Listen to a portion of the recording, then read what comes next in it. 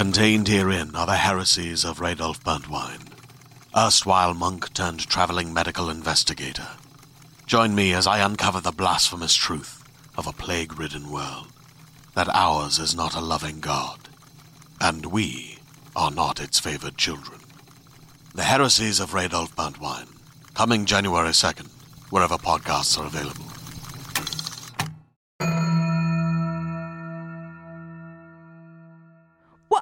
Oh, hey, everyone. Hello. Hello. I didn't see you there, gentle viewer. From not Philadelphia, we are introducing you to an episode that was taped in Philadelphia.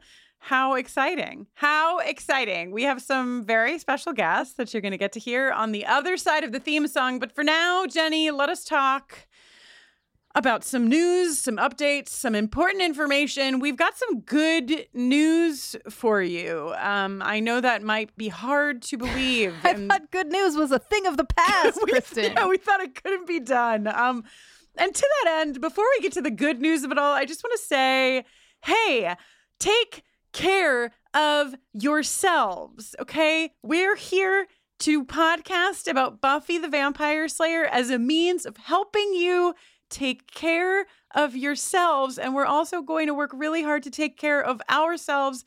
This is your reminder that part of fighting and continuing to fight is like taking care of yourself and wrapping yourself in a cozy blanket and like taking a minute and taking a breath, taking a day, a week even. Take some time. So this is Kristen telling you, please, please, please remember to take care of yourselves. One fun balm upon your soul could be, if you feel like it, joining us virtually as we broadcast the second night of our Dirty Girls weekend in Chicago. That's right, dear friends. We are going to have a live stream of our live taping of Dirty Girls, our Sunday night on July 24th, live from Lincoln Hall in Chicago, and you can join us virtually. Tickets to our live stream are available now, and all details can be found at momenthouse.com/buffering the vampire slayer, or as always, by going to our website directly and checking out the calendar of events. Tickets are $10. $10 for hearing us talk about Buffy and Faith seems like a steal to me. Also, guess what else, Jenny? What else? Leading up to this momentous occasion, which I've started referring to as Fuffy Summers, Fuffy Summer S in parentheses, okay? One of your best ideas. Thank you so much. Leading up to this 2-night event in Chicago, we are going to be doing live watches of all of what we consider to be the most important Fuffy and Fuffy-adjacent episodes that got us to this very moment in Season 7 called Dirty Girls. All of the details for these live watches are on our calendar. We kick things off this Friday, July 1st at 8 p.m. Eastern with a double header. That's right, I said double header of Faith, Hope, and Trick and Revelations. The whole schedule can be found on our Patreon page. This is available, open to all of our patrons to join us on the Discord channel. It'll go through July. I think it starts July 1st and goes all the way until the 18th of July, right before we fly to Chicago. So it's going to be super fun. Also, by way of Patreon, just a reminder that we are also in the middle of live watching Yellow Jackets Season 1. Thursday, tomorrow, is the viewing of episode 3 of Yellow Jackets in the Discord. Jenny and I are releasing the first pod to patrons tomorrow as well. And my God, when do we sleep? Spoiler, we don't. Me and LaToya are also doing a podcast on the Netflix show First Kill. All of that available to our patrons. Patreon.com/bufferingcast, or all of this, as always, bufferingthevampireslayer.com. What a world. What a embarrassment of escapism riches. Speaking of embarrassments of riches, I'm here to tell you, if you can believe it, that we have a very special guest on today's episode's song. Obviously, the episode Storyteller is very Andrew heavy, and we thought it would only be fitting to rope our dear friend John Mark Nelson into being the voice of Andrew for this song, and also and also arranging some strings for it. So I wrote the song and played some harpsichord, and John Mark sang it and arranged some strings. Our powers combined bring you this episode's song. You're welcome in advance. When I sent the song to Kristen, she said, "Oh my God, I had no idea John Mark's voice was so sexy." And then she said, "Don't tell him I said that." That's exactly what I was going to say. And I was like, and John Mark edits the episode, but not the intros. So it's possible he'll still never hear the truth. Yes. Yes, your secret is safe here in the intro. Welcome to the universe. John Mark Nelson starring as Andrew. Welcome, welcome. So happy to have him. I'll tell you what else, Kristen. Speaking of sexy. Exactly. It's friggin' results time here in the intro. For the Sexual Tension Awards of the episode, get it done, if you know what I mean, and I think that you do.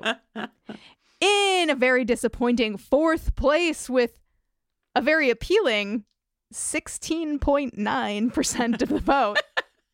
It's a nice little consolation percentage. It's Buffy and Principal Wood.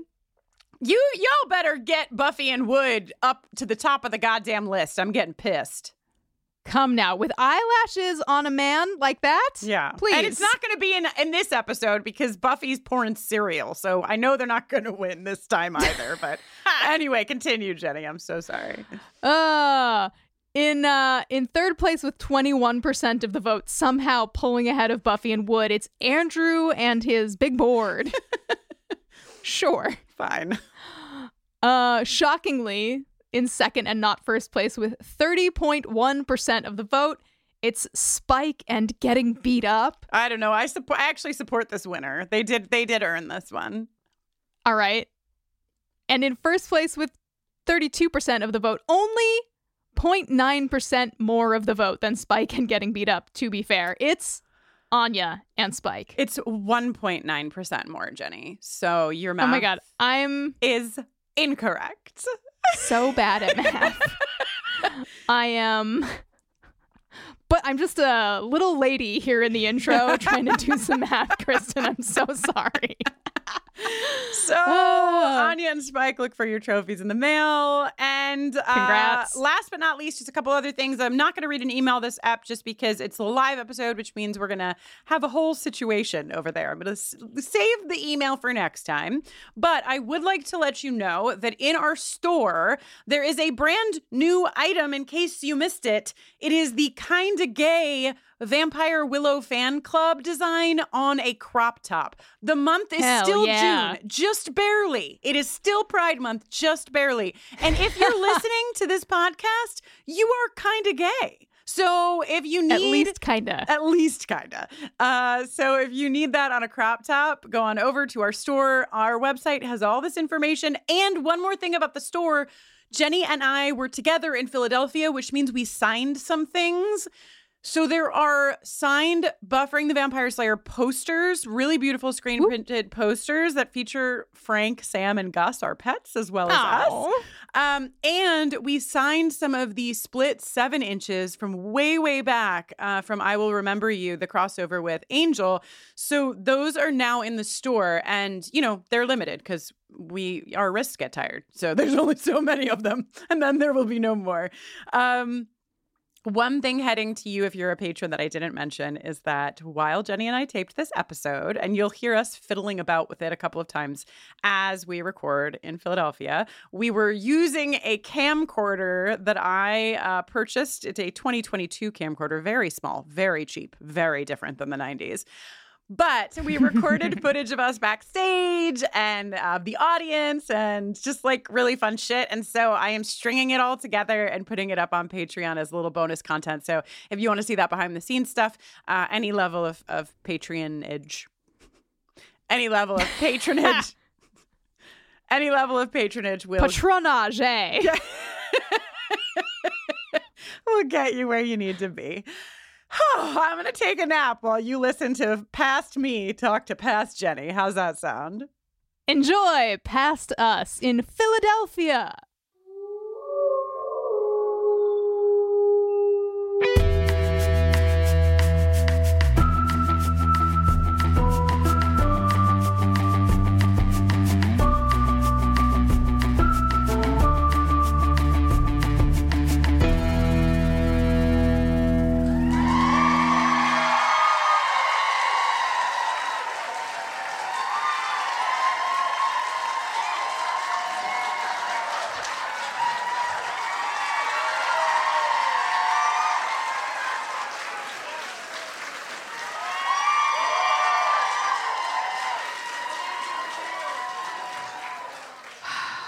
Hello, gentle listener, and welcome to Buffering the Vampire Slayer.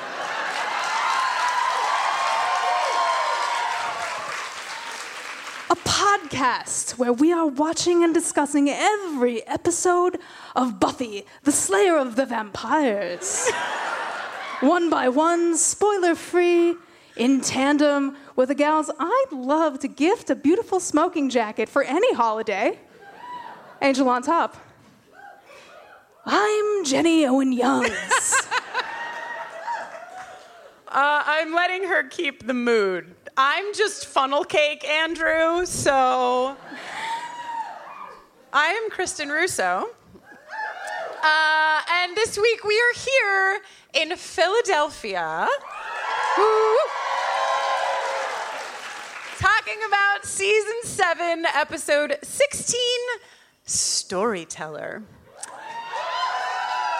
Stay tuned at the end of this podcast every other week for an original song written by Jenny recapping the Buffy episode we're discussing. I cannot wait to hear what you write. We're in the past, but this will be in the future, so it's a very special little nexus, you know?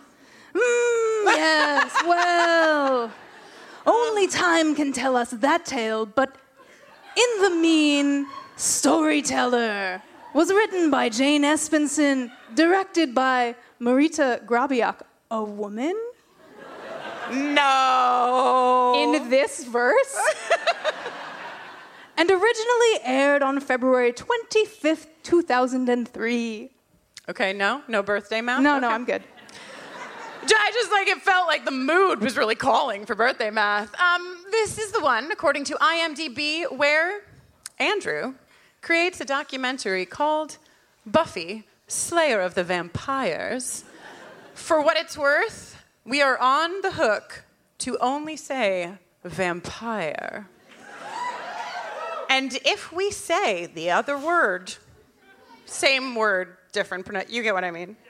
Then you're in charge of just absolutely giving us all the shit in the world. Okay? You're Philadelphia, you are on watch. Meaning we're on watch and you're watching. This documentary is a record of the current situation in Sunnydale to show future generations. Andrew manages to capture many important moments and to annoy almost everyone in the house, but Buffy needs to tear him away from his filmmaking because the seal of Danzelthorpe is active, and it says that, I swear to God, it does. And Andrew may hold the key to closing it before it destroys the town. This is the one where Andrew does a bunch of shit with his camcorder. Hooray! Wow. I mean, has anyone ever had more things on a table? You got a lot of things on your table. Got a lot of things on the table. Okay, we can make a podcast. You think you got a lot of things on your table? Listen to this previously on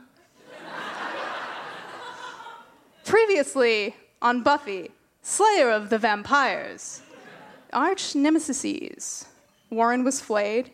Andrew and Jonathan went to Mexico. Mm-hmm. There's a big evil that can be any person it wants as long as they're dead, and also it's non-corporeal. Mm-hmm. Woo! Andrew killed Jonathan. Oops. Mm-hmm. Willow caught him buying blood. He likes to think of himself as more of a guestage. Here's what potential slayers are again. Wood took Buffy to dinner. His mom was a slayer, and we see Spike kill Nikki again. A lot of shit's going on. It's almost like we're at episode 16 of the final season of Buffy the Vampire Slayer. I have some macro thoughts. Is it okay if I begin with a macro thought? Imagine if I tried to stop you. It isn't even fully formed because that's how I roll. I'm just like, ooh, there's half a thought. I will bring it to everyone. I won't finish the thought. But when I was watching this episode, was really thinking about Superstar and how there are, especially because these are two members of the trio, a trio of dudes who really make themselves more grandiose in their minds as a means of feeling important. and that they both have an episode that is directly focused on like the dissonance between like what they want to be in Jonathan's case or what they imagine they are in Andrew's case, which is maybe the difference. So that's my like half-baked thought. But I do feel, and we have a little video message later from LaToya Ferguson. Yeah, and she has some thoughts on like the Jonathan Andrew of it all, because and not just, you know, I'll back off my macro horse in just a half a second, but I've seen a lot of commentary about how like this episode perhaps would have been if not episode, but this season would have been if Jonathan was actually the one that was in the house with the Scoobs, you know, something to ponder. Did you hear that sweet sound of pondering? Okay, so we begin. And here is where we begin. Is that the song that plays? Not exactly, but you know, I was like thinking about the harpsichord, vibing out, you know. This is Tom Lenk at Tom Lenk's best. He is so funny. That's my very smart thoughts. He's really, I mean, I think, we don't know why this story is Andrew's instead of Jonathan's, but I think a strong possibility is that they just wanted Tom Lenk to Lenk out because it's really fun to watch. Absolutely. No, absolutely. And like, I mean, just his delivery, and I don't know, you know, we were both the age of the cast, basically. Technically, Kristen's a year older than me. Go on. It's true. It's true. Though every year I hope to pause for just long enough for her to catch up, you know? But I feel like, so my best friend in high school was a gay man. And his comedy was so identical to this delivery that Tom Lenk has in this character. And so I don't know, like, if it was just the place we were in, if there was like something, if like Tom Lenk was the source, probably not, because I don't think that my friend Jeffrey was watching Buffy the Vampire Slayer at the time, but like... What show? What show? Buffy the Vampire Slayer.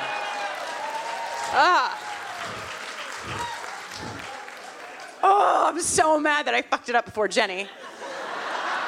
When have I ever fucked anything up, especially at a live taping? Anyway, all I was trying to say is that the comedy here, maybe there's a name for it, but just the way he delivers his fucking jokes are so perfect and delicious, and he carries this episode flawlessly. It's wonderful to get lost in a story, isn't it? The way that he coughs after he takes the first puff of his pipe, and then his like tone of his voice is like 8 octaves higher, and he's like, "Come with me now." Oh, it's so good. It's so good. Mm-hmm. So we're in the narration of Andrew, and we go to the cemetery, but Andrew's version of the cemetery. And we see, I mean, Buffy has incredible moves in general. She does have incredible moves, but like she does this like backwards, you know what I mean? She like grabs the top of the, you're just watching. She's just gonna watch me the whole time with her smug pipe. I was listening attentively, and it's nice to have a hand prop. Yeah. I have a hand prop, too. It's my tequila. Okay. Cheers. But, you know, we go to the cemetery, we see this fancy footwork from Buffy, and we get narration from Andrew. Things don't look good for our Slayer. Interrupted by... Look at you with your little... Foley? Is that what they call it? A little tapping? Anya, assuming that Andrew, of course, is masturbating. What else would you think? Much has been made of how many girls are now living in this house and how there is one, maybe 1.5 bathrooms. One bathroom, and like, not to skip this part, because we'll talk about it, but like, when we get to the part where all the potentials are going into the bathroom, what are they doing in there? They're like each going and sneezing one time and then leaving. Maybe brushing their teeth. They could. If you watch how quick they go in and out, like nothing happened in that bathroom. They were like, everybody go in, touch the wall, turn around, come back. But Andrew has occupied the bathroom for like a half hour with his, and there's a lot of like 90s, early 2000s shit in here, but like the makeshift tripod that he has, where it's like just like a stool with like some towels and a whatever. I was like, that is relatable content. Definitely made a tripod like that many times. Just here to observe. I'm auditing this pod, actually. To observe. Did you want to take a smoking break, or shall I just continue talking? Please, go for it. So anyway, Anya's like, get the fuck out of here. What are you even doing? Hey, he's entertaining and educating, actually. And Andrew, okay, well, we go to the credits. But when we come back from the credits, Andrew is going to make a really solid move here where he is going to tell Anya that she's going to be interviewed next. And she has a really good story to tell. Like, I feel like Andrew is making funnel cake. He's making big mistakes. But he also kind of has, like, a pretty good read on a lot of people in this household. Yeah. Right? Yeah, it's just always Spike, Anya, or Andrew, really, with their finger on the pulse. Mm-hmm. Yeah. Each kind of like ignored or written off for various reasons at different times. Yeah. I was going to say, it all began with Cordelia. Oh. Which, like, I don't know, I didn't expect this, but here we go.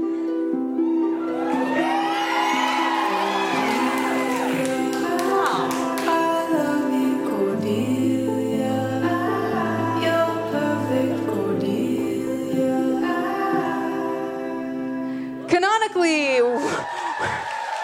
we don't acknowledge anything that she's gotten up to in Los Angeles, especially in the concurrent season of Angel. No. It's not happening. It's not happening. No, we're Don't here worry to have about a good time and only a good time. I know. Unlike on Angel on Top, we are here to have a good time. Agree. Okay, so when we come back from the credits, before we get to the Anya shit, we go to the cemetery for real. And we see that Andrew is following Buffy around and making a record. And, like, I kind of side with Andrew on this. I think it's nice. I think it's nice. I mean, he's making a really, he makes a good point that no one is recording this. Now, especially that the council has been decimated, but even when they were around, they were just like taking credit for stuff and not paying the Slayers. So I think what he's doing, in a way, the essence part of it, the essence of it, is a good idea that I support. I've never said anything negative about Andrew making a documentary about Buffy, Slayer of the Vampires, in my life. I mean, I was out there making Scream 2 on my camcorder before there was a Scream 2. This seems like a more noble use of a camcorder. So wild that yours didn't get made. I know. Also, not to bring up my gay friend Jeffrey again, but I made Scream 2 with him. Okay, so I have a little bit of information here that I would like to impart. Well, some of you probably already know it, but some of you don't. Because Andrew says, hey, why do vampires show up on video? Fuck me! I thought you were a professional. I know. It's hard. It's hard. Can you tell that I only fuck it up when I'm, like, very intent on what I'm saying? It's like I get absorbed in the thing and I forget. But it's okay. You're doing a great job. Do you want to hold my pipe for a little bit? It might help you. No, Jenny, I have to go alone. Okay. He says, why do vampires why do they show up on video? And so I did some digging, and we've talked about this a little bit, but like the general idea of why vampires don't show up in mirrors, like their reflection isn't there, is because of the myth usually goes all the way back to silver, right? That like silver is a holy thing. Yeah, science, math. religion, whatever. And so it's the silver of it all, right? And that's why. And so on a camcorder or what have you, there's not silver used in that, the reflection. And in current day mirrors, there also is not silver. It's aluminum now. And before there was silver used for mirrors, there were other things. Like in the 15 and 1600s, they were mercury coated, dangerous. And then earlier than that, there were bronze mirrors, and the first mirror ever known in 8000 BC was an obsidian stone, known as Black Mirror, not to be confused with the show. And all of this led me to realize that we've been talking about Angel not able to do his fucking hair, but really there are other reflective surfaces that he's probably using. You know that guy has an obsidian stone, right? Highly polished.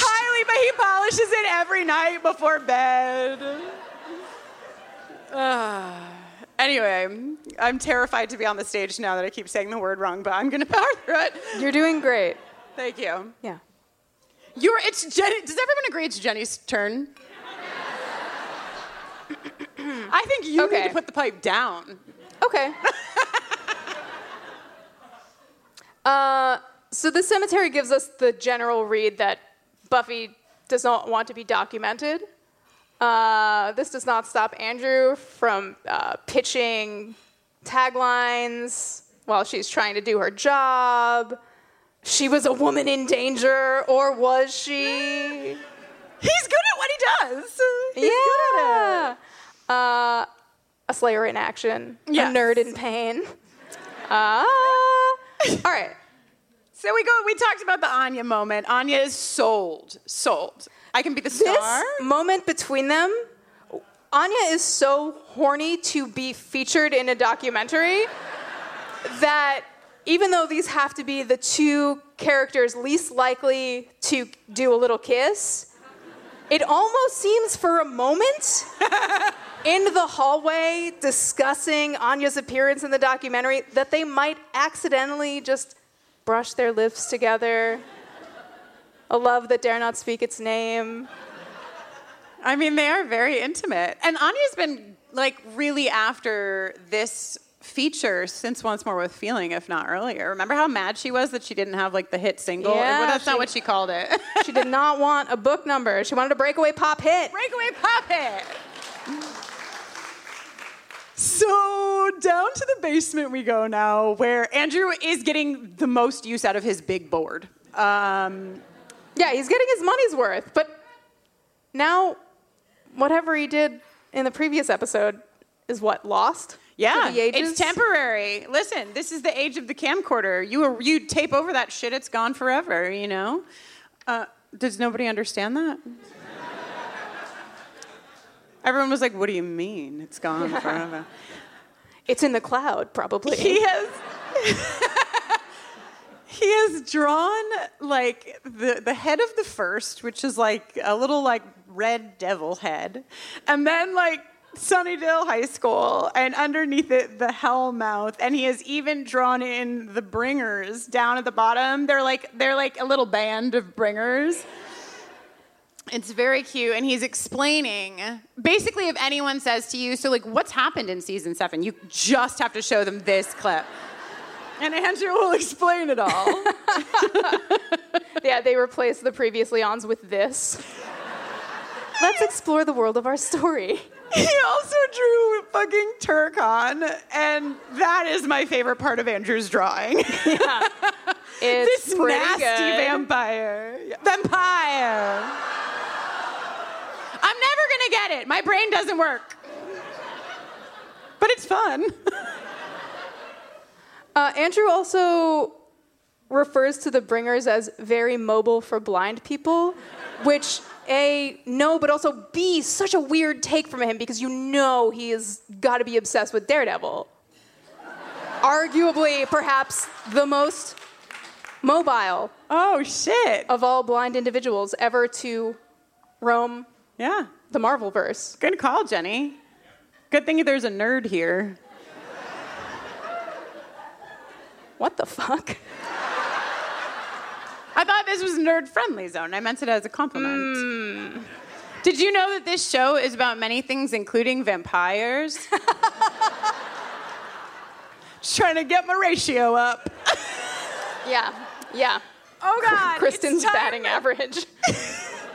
It's time to go to the kitchen. I'm so excited about the kitchen. Okay.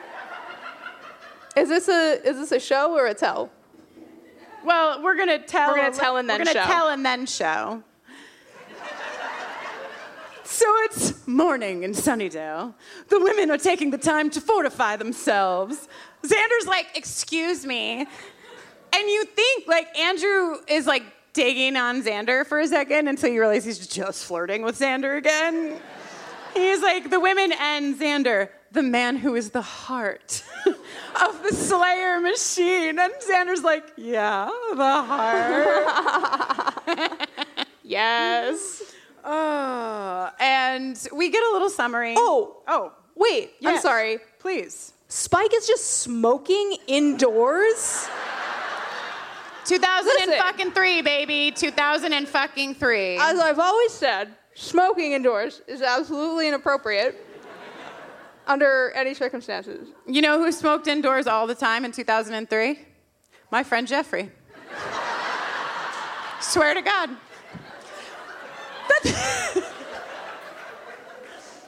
But this is not, because that was my response at first too. I was like, not cool. But then I was like, wait, but in 2003, when I was 23, this would not have been a thing where you're like, what are you doing? Get outside. You know, like people. I guess it's sunny out. Oh, he can't. But go stand by a window or something. Or go to your basement. Yeah. Or get what do you call those things that we used to use in college to smoke weed? A spoof? Is it a spoof or a spoof? Okay, I was like, poof. We got there halfway. Spoof. Yeah, for those of you who don't know what a spoof is, you take a toilet paper roll, the inside of the highly scientific cardboard, and you put some dryer sheets in there, and then you take one nice dryer sheet, you put it over the top of that shit, you put your hairband around it, then you take a puff of whatever smoke you're smoking, hopefully weed, because cigarette smoke stinks bad, and then you blow it through, and it comes out smelling like smoke that is slightly tinged. Drier, fresh smoke. That's how you get away with smoking weed in college. Anyway, this is not about science. This is about television.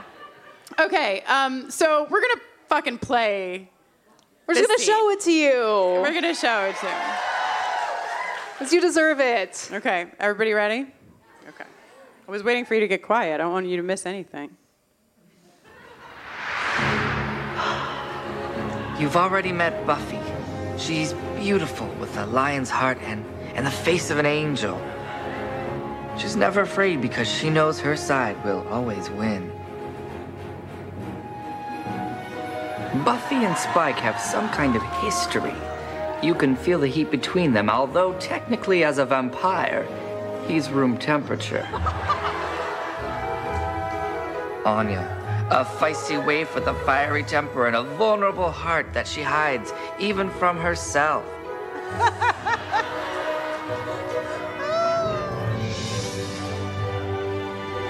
This lovely girl, I don't remember her name.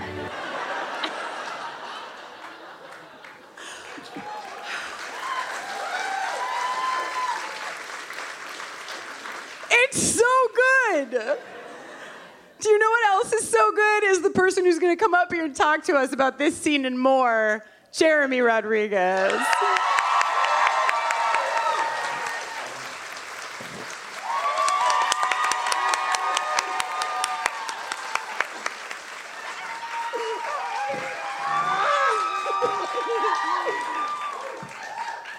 Jeremy. Oh my gosh. Hello, Hi. everyone. How would you feel about sitting next to me while I read a couple of sentences about who you are? Oh, please do it. I'm going to bring this all the way Yes. towards you. Dear gentle viewers, Jeremy Rodriguez is a queer, non-binary writer, a mod for Buffering's secret Facebook group, and co-host of the One Tree Hill Rewatch podcast, Always and Forever. Their greatest achievement in life was when James Marsters told them they had beautiful eyes. Please welcome Jeremy.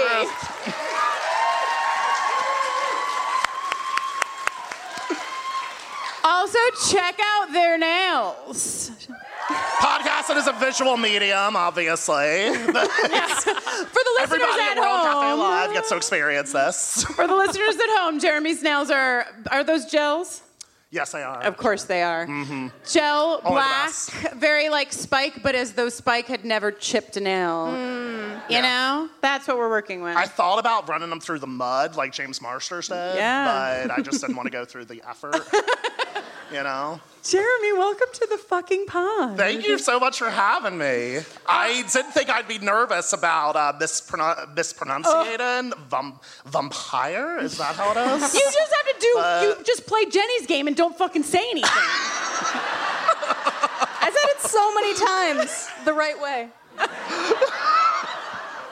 That's because you've only talked in an accent the whole time. So, Jeremy, I know we're here to talk about the episode Storyteller, but can you first tell us about James Marsters telling you had beautiful eyes? Yes. Right. Well, all I really had to do was get some cereal and then pour it in slow motion. Nice. Just like what you just saw up there. No. Yes. Okay, all seriousness though, it was at New York Comic Con a few years ago, and I was meeting him, I was nervous, but he was so fucking nice. Like, such a warm, genuine person all around. And I just decided to tell him, like, you know what? Like, you were my first gay crush. And Flirting. all he said was, you have great taste. And you're welcome. And then I just said, oh, well, thank you so much. It was great to meet you. He was like, yeah, you have beautiful eyes, man. And I pretty much went back to my hotel room later that night and just thought about it for the rest of the evening. Honestly, in my mind, the scene cuts and you're both in the bronze, like, you know, strobe Correct. light. Oh, I wish. And Jenny's like, what happened in the missing hours? So, Jeremy, you said this scene is where you wanted to come up and enter the pod, which is a pretty good choice because it is amazing. It is. Tell us about your feelings. Tell us about your feelings on Andrew. Okay, so I know I talked about how much I love Spike and he was part of my sexual awakening, but as I get older and older, I feel like Andrew is the type of guy I'm attracted to more now. And is that a controversial opinion? I don't know. I don't know either. But it depends on what it means, you know? Like, I mean, Spike is a problematic fave, but I hate to break it to you, so is Andrew. So is Andrew, yeah. Different, but... I mean, I'm not attracted to the guys who tend to kill people, kill their best friends over Shush. seals of Danzelthorpe's or anything like that. Bless you. But just a general vibe, I would say. You know, he's cute. Tom Mike is adorable. Tom Mike is adorable. He's very cute. Yeah. Anybody else? Thank you. Thank you so much for the 5 people out there. Do you remember watching this episode for the first time? Yes, I watched season 7 as it aired. It was actually the only season of Buffy I watched as it aired, ironically. I started watching it, and it says, oh, the show's canceled. Great. Well, fuck me. Were you out to yourself when you were watching the show? Did you feel any feelings towards the fact that the character of Andrew was coded kind of gay, but not ever? Like, did it bring up anything for you? I definitely identified with Andrew just being like the weirdo in general, I would say. So, a little bit. No. A little bit. Yeah. Because that's the thing with Andrew, and like a thing that I feel like I want to talk about in this episode, and LaToya will dig into it a little bit too when we talk with her, but it's like we never get a coming out from Andrew, you know? It's like we get a lot of jokes about Andrew's queerness or gayness or whatever the word that maybe he would use, but it's sort of like there as a little bit of a joke, but also not in like a mean joke, but it's a bizarre relationship to his sexuality that the show has, I think. Do you think that, okay, standards and practices at this point had a hard quota. They were like, you get one pair, Probably. and that is it. Otherwise, what are we doing? It's a madhouse. Right. Everyone will think they can be gay. Well, actually...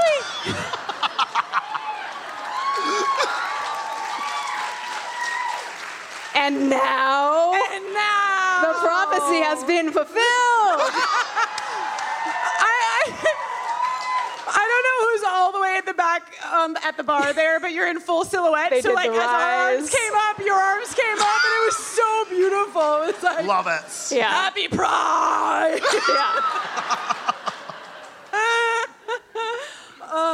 Okay, Jeremy. Yes, Kristen. Tell us some of your favorite things about this episode.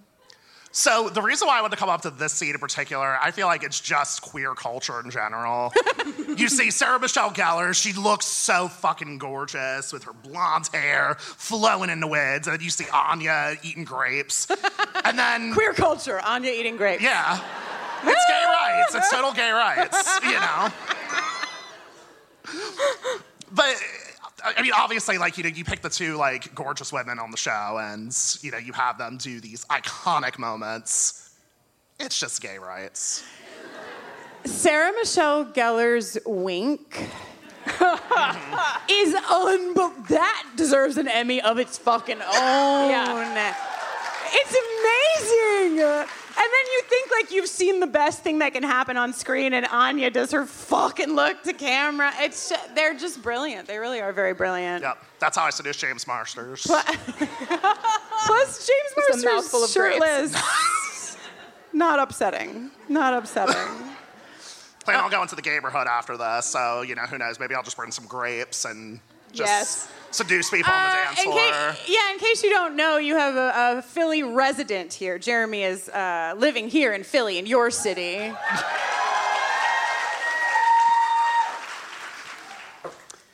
Jenny, I'm just having a great time.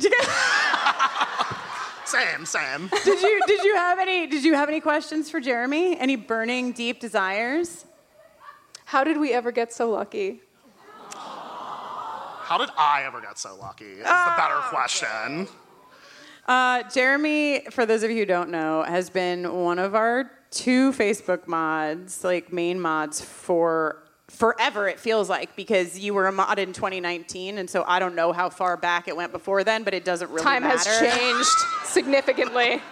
And has, like, them and Rosemary have done just like lifted the community inside of that space so many ways, so many times. Just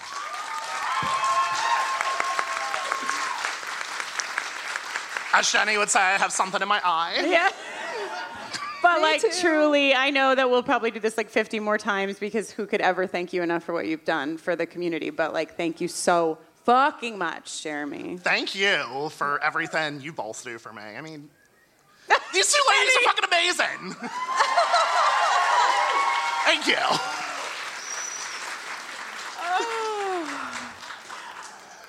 Also, we were supposed to do this show. Back in October. Yeah. And Jeremy was going to be a guest, and then we were like, JK, world is still on fire, and then we were like, you know what? It turns out the fire is not going out, so we're doing the fucking show. Let's do it anyway. Yeah. Jeremy, are there other things about this episode that you would like to get off of your chest? Is there anything that we did not talk to you about that you must speak on now? You get a little bit of shirtless Spike, which is always exciting. I feel like there's a lack of that in season 7. Mm-hmm. Why? Oh, I have a question that I'm going to great ask you and our next guest as well, which is, do you think that Andrew is a Bangel stan or a Spuffy stan? Or a Biley Ruffy fan? Fully was ready for Jenny to be like, Fuffy, and then that shit came out of her mouth. But like, yeah, who do you think that Andrew ships with Buffy?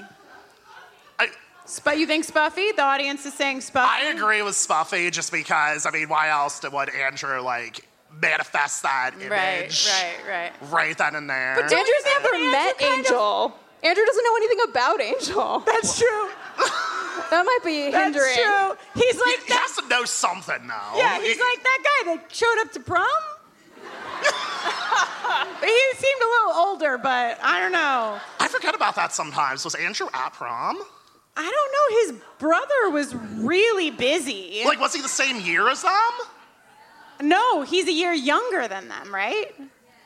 Oh, yeah, it's an older brother, Tucker, correct? Yeah. I'm a fake fan. I don't know this. No, this is how you do it, Jeremy. You just say, was he? And then you look. And then You trust your community. Especially the first few rows, they always know.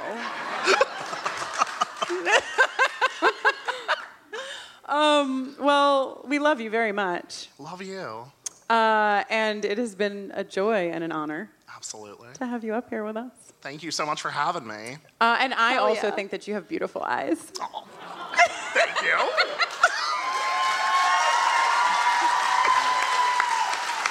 Jeremy Rodriguez, everybody!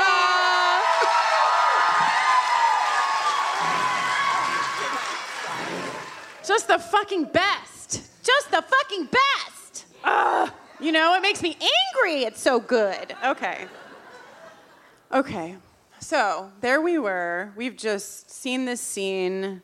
Everyone has had feelings. Honestly, as much as I love the wink and I love the grapes, it is truly shirtless Spike that makes me fall off the couch. It's just something about it. He just seems so vulnerable. We have a brief exchange where everyone is, it's sort of like, I was mad at Giles like a few episodes ago because he just kept being like, no fun, the world is ending, no fun. And we've kind of like transferred that now to Buffy, who's like, no cameras. And everyone in the kitchen is kind of like, what's the big deal? Rona is like, honestly, if we save the world, having a record of it would be cool. And Amanda, who you think is like all puppies and kittens, is like, and if we don't, then nothing fucking matters. Amanda, the surprise nihilist. Buffy's like, listen, the reason that I am not interested or prioritizing this documentary is that I've had a vision, and I'm going to do a little speech now about it, because that's what I do now. And Andrew, bless his heart, is like, I'm going to take you out of here, because these tend to go on for some time. He's like, it's episode 16, and we've gotten like 8 of these speeches already. So, he's talking to camera. He's explaining how he used to be a supervillain. Honestly, like, give me the trio in this version. Like, I would like it if the trio were this cartoon, like, mustache twirling. It's doing evil chemistry in their evil lab. And, like, honestly, not a bad idea to turn Buffy magnetic. Especially if in your plan you are beltless. Especially. But as soon as, I don't remember who says it, but they're like, she wouldn't be able to get out of the car. I was like, oh, she wouldn't? What a great plan. Wait, have you ever seen Buffy drive? Yeah. I guess a really long time ago. All of her weapons would just stick to herself. She'd have, like, swords. Well, the stake wouldn't, but Faith's knife, we would always know when she'd been hanging out with Faith. So, Andrew voiceover at the end of this little vignette is like, Warren was cool, and wasn't Jonathan just the cutest thing? Buffy's still talking. Yeah, he checks in on the speech and is like, even Willow looks bored. Andrew's relationship to Kennedy and Willow is kind of my favorite fucking thing ever. He's like, they've been in a really bad place, but like this is really good news. Things are looking up. And that, like, coming in a pair with later when he's like fully shooting them making out and then walks up and is like, clearly everyone wants to see this. Look at this window sash that Xander has made. Beautiful. Have we ever seen a person not objectify lesbians on television ever? Andrew did it. And we get some, like, the plot moves forward. A subplot moves forward. Willow and Kennedy are fine now, or they're better. Well, they're better, you know. It's like Kennedy was like, oh, this is a little heavy for me, but fuck, you're still so cute. Fuck. Relatable, Because Buffy is still speechifying, Andrew has some time I can't with this to fill his gentle viewers in on that time he went up against Dark Willow. It's so funny. He deflects thy power. He says, thank you, little one. The way they edit this scene together using all of Willow's lines from the episode, but to be in response to fucking Andrew being like, halt them.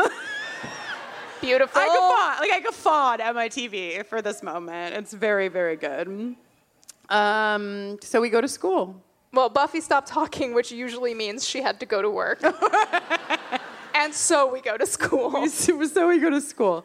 All right, Buffy's at school. Shit is going fucking wild.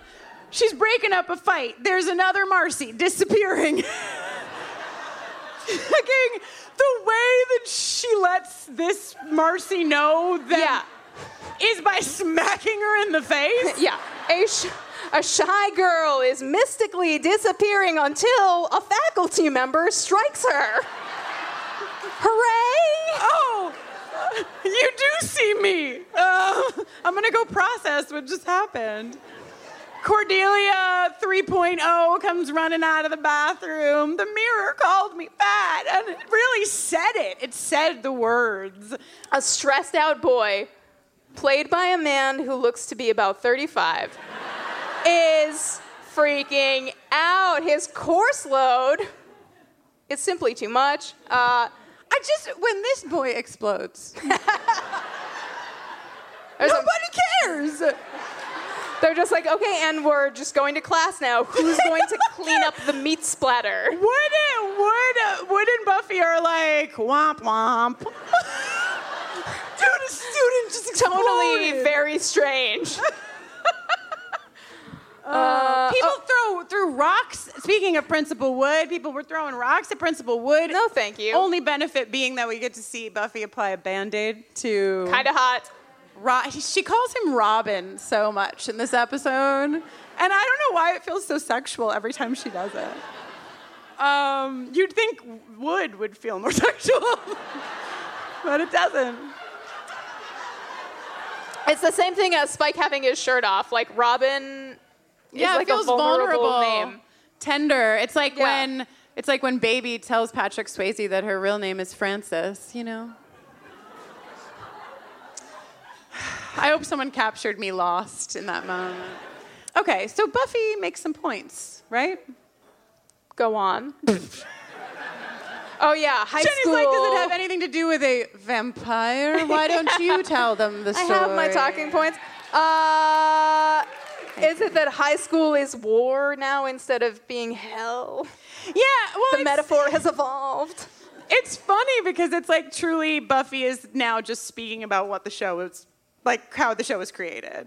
She's like, oh, this is actually the whole point, is like high school is hell. So like this is how it works. And she says, I think very like succinctly, sometimes on the Hellmouth, when something feels a certain way, it just becomes that way for real. Like that's the biggest fuckery of the Hellmouth, is that it takes this like feeling and it just makes it real. You think that you're like not pretty, then it will like take all of your biggest insecurities and like hand them to you. You're stressed out, you will actually explode.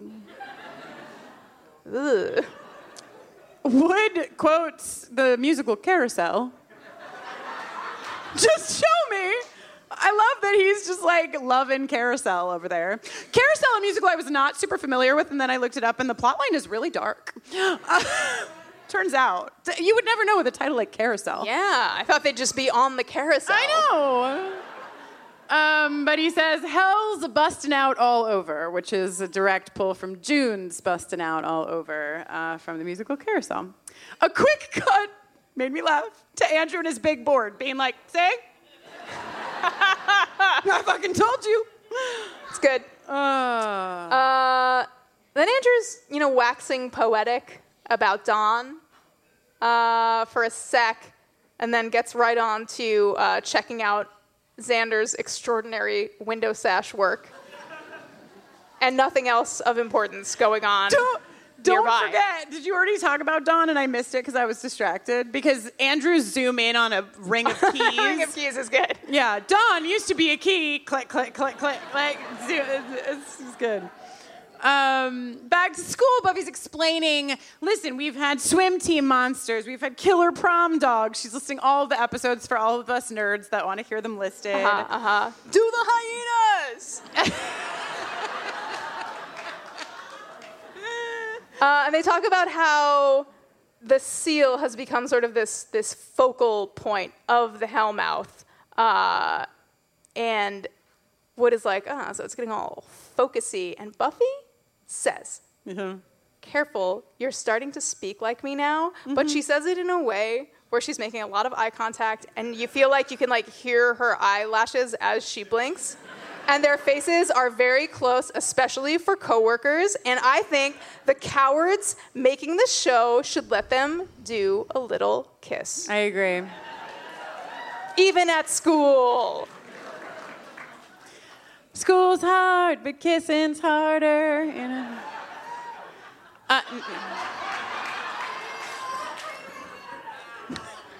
She just said no.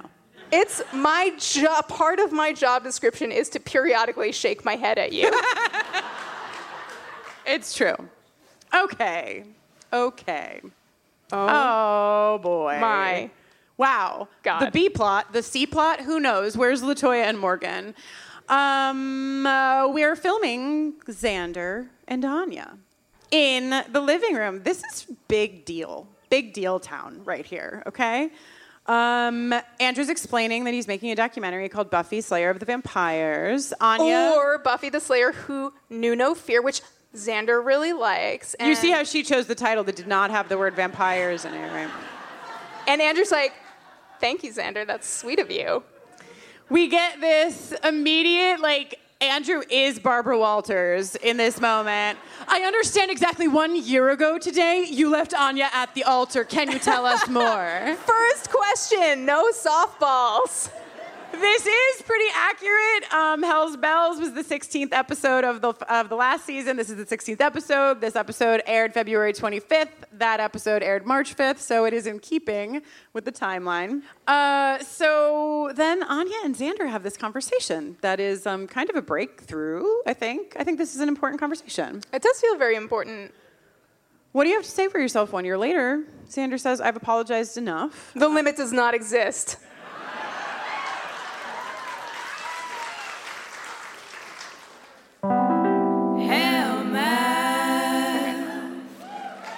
Good. So Xander explains that he does think that at least the choice to not get married was correct because he wasn't there. I think we all understand, including Xander, that was not the way to do it. And then Anya's like, but we still spark. We still get jealous of each other. And she says, you still love me. And Andrew's like, is that true? Nobody wants to cut to the seal of Danzelthorpe, but we have to go there. It has unburied itself.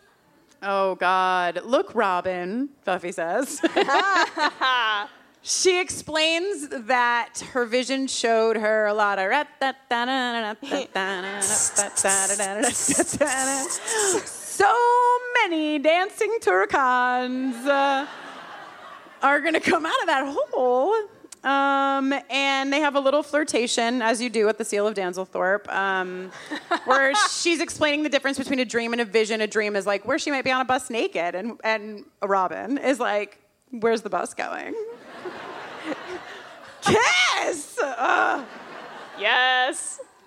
Oh, Wood raises a great point. He's like, how can you trust each other? You've all been evil at some point. It is a good point. And then, this is why you must be careful what you say on the Hellmouth. Wood immediately is possessed by the seal and starts saying evil things to Buffy. Like, is it just turning him evil, or is it like a thing where like your deepest, darkest feelings manifest? You know, because that's right.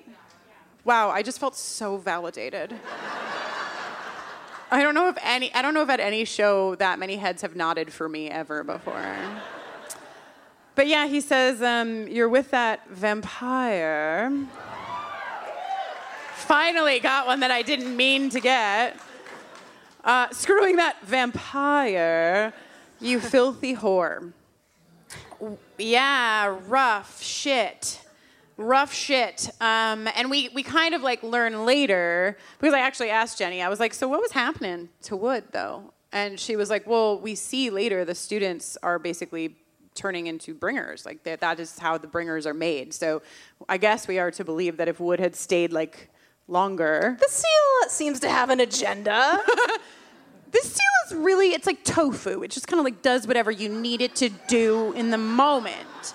You need a bringer, it'll give you a bringer. You need a Turrican, it'll give you a Turrican.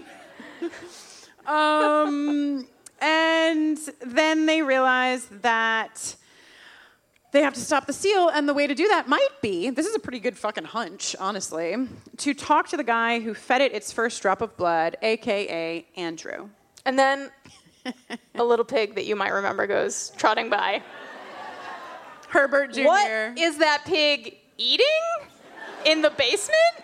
Oh my God, probably so much shit. There's probably so much shit down there. Meanwhile, in the basement, some important filmmaking is going on. Spike doesn't want to be filmed. Get that camera out of his face unless he's not in his best light, in which case, let him know, and then he will take it from the top. This guy. I mean, honestly, like, give us the deleted scene where Andrew basically does to Spike what he's done to Anya, right? And he's like, here's how I'm going to feature you in this film, okay? You're going to be, like, sexy, but, like, mean. And so I need you to stand by this light and do this thing. And Spike's like, all right. Can I smoke? Yeah? Okay. And then we get this, like, intercut. We go back to the Xander and Anya of it all that we left, and we sort of see the rest of the scene through various perspectives. One being the actual conversation that they had, and the other being because it was picked up on, it was sort of like this, sort of sneaky like this, you know, it was just like bink. Yeah, that's my prop. And we see Andrew watching it on replay, mouthing the words that they've said to each other. Actually, Kristen, he's only mouthing Anya's dialogue.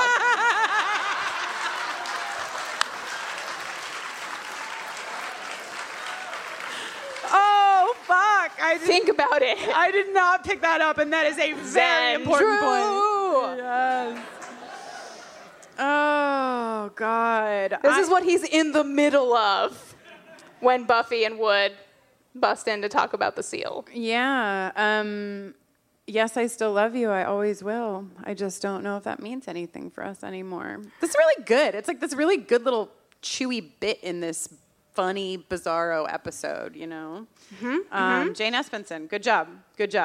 Right? Yeah. I mean, I would like to, for one moment, just talk about some of the other things that they say. Well, really, just one other thing, three other things. I like the moment where Anya tells Xander that he was ready to fight with no weapons to protect her, and that like she saw that and she recognized it, and like that bravery is like important to her. And I also like the line that Anya says where she says, I hope you know you never left my heart. It's really nice. It took them a minute, you know, but they like are having this conversation, and it feels like both people are there to receive the other person's truth, and it's very nice. Now you may continue. Oh yeah, then Buffy and Wood come in, and they're like, we gotta talk to you about the seal.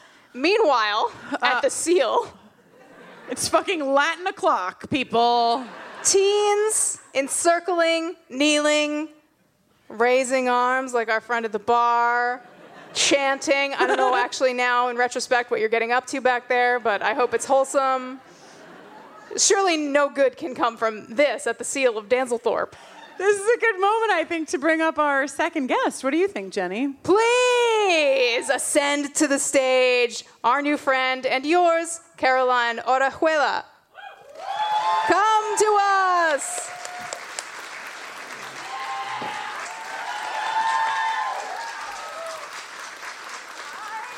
Hi, everybody. Hi, Philly.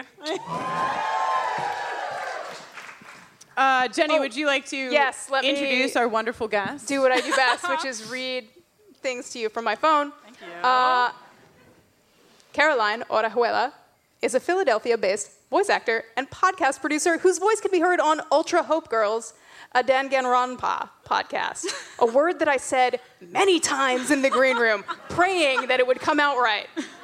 And also on It's Locked podcast about her interactives, Nancy Drew video games. She's a super sleuth, Tumblr-era Buffy fan, and has probably written a haiku about every episode. It's true.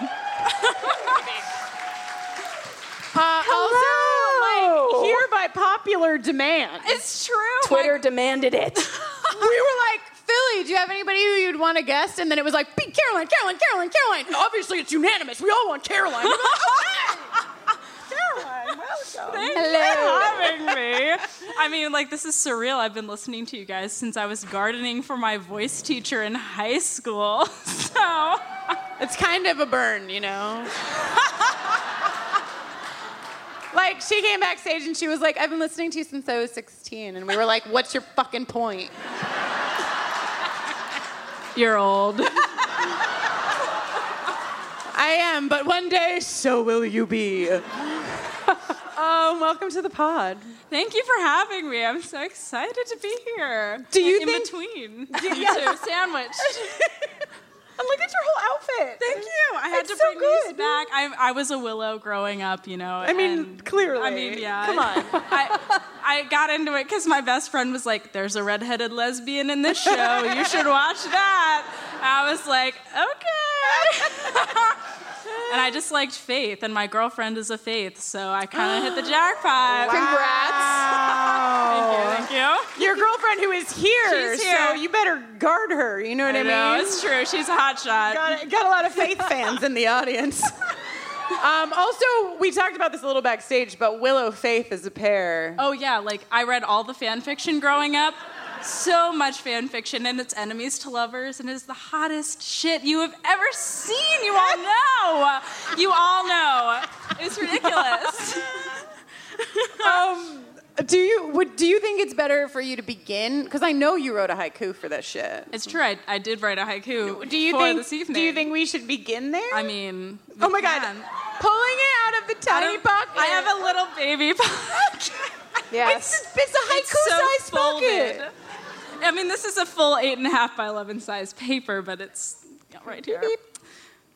Andrew makes Buffy, slayer of the vampires, no bongs for guestage. Because he would cough it up. Deep. So have you written one for every episode of the show? Not every episode, but I have one from Band Candy I could share, too, if we're feeling frisky. Yeah. Yes, please. Elmo's Band World. Candy. Okay, ready? Oh, I'm ready. We have Willow, that's a tree. Why is it always babies?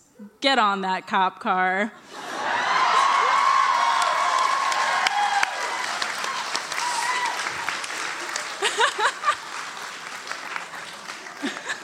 Okay, so first of all, standing ovation. Thank you. That's my best work.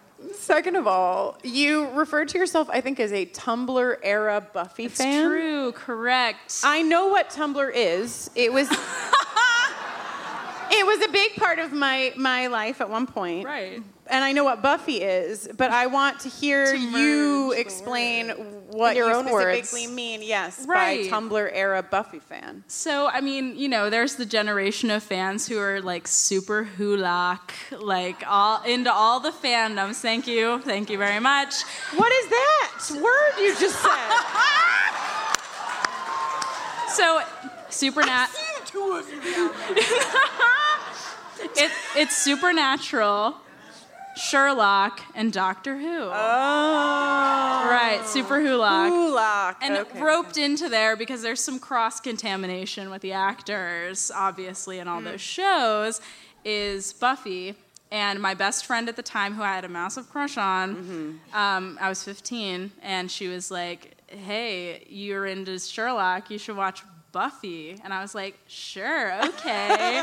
Never heard of this show, so I was on Netflix, and I watched it all in a month, which is something, I know. So I binge watched it, which is definitely a different experience from folks who watched it as it aired live. And, that changes the culture of it, because what that meant is like, there are only a few people from my high school who I knew who liked Buffy because no one had seen it, right? And those people, like, I had friends who were like fucking cheerleaders. I had friends who were like in the band, and friends who like were stoners. But the one thing we had in common was we all watched Buffy, right? And like I'm still friends with all these people, and they all know I'm here right now because like that's how we bonded. Yeah. And like I'm really close friends with all those people still, despite the fact we had nothing else in common in high school. And so it was really magical. It brought that generation of folks together. Definitely. I'm so glad to hear that still the 3 food groups of high school students. I know. As everyone knows. Cheerleader, band, stoner. What were you tag cheerleader, yourself? band. I was theater, so that goes in the band pie, piece of pie. And I crushed on the stoners. Yeah, I think I was banned, but I mostly hung out with stoners. Yeah, right. There was a lot of bleed between theater and stoner. Theater, right. I would posit theater is the bridge between band and stoner. Correct. It's a Venn diagram. The middle is theater, obviously. Yeah. This is amazing, and the second thing that I love about this telling of your experience is that it still was a queer crush that brought Buffy to your front door. Yes. Mm-hmm. Yep. Beautiful. Yeah, it's true. I mean, she had dark brown hair and brown eyes. I mean, what can I say? Wow. A Boston accent, a really big knife. That's all I got to say about that.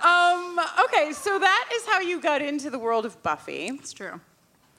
Maybe nobody wants to hear this but me, but how did you get into the world of buffering? How'd you find us? Buffering? Well, one of my friends from high school was like, a podcast just started about Buffy, and I was like, I just got a job working as a gardener, so all I'm doing is sitting around and weeding flower beds all afternoon. Yeah. And I think at that point, like, season 2 was like halfway through for you guys. And so I was like, at first, like, listening it to back, because I'd be there for like 5 hours at a time, right? So I could get 3 episodes in.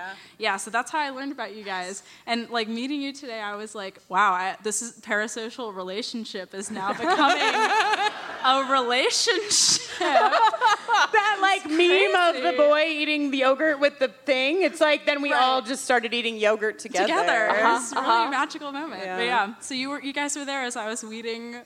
Incredible. Wow. I also listen to podcasts while I weed, but no one pays me. What is your secret? What's my secret? I told my voice teacher I was broke, and she was like, girl, come weed my garden. Do you have some Andrew thoughts that you'd like to share with us? Do you like Andrew as a character? I do, and I know that might be a controversial moment for this room. I don't know. No, I don't think it. I mean, it might be divisive. Maybe, I don't know. Latoya's going to be pissed at you. Right. But she's just going to be on a screen, so you're fine. I can take it, I think, maybe. No, but both of my podcasts are about, like, murder video games where people die often.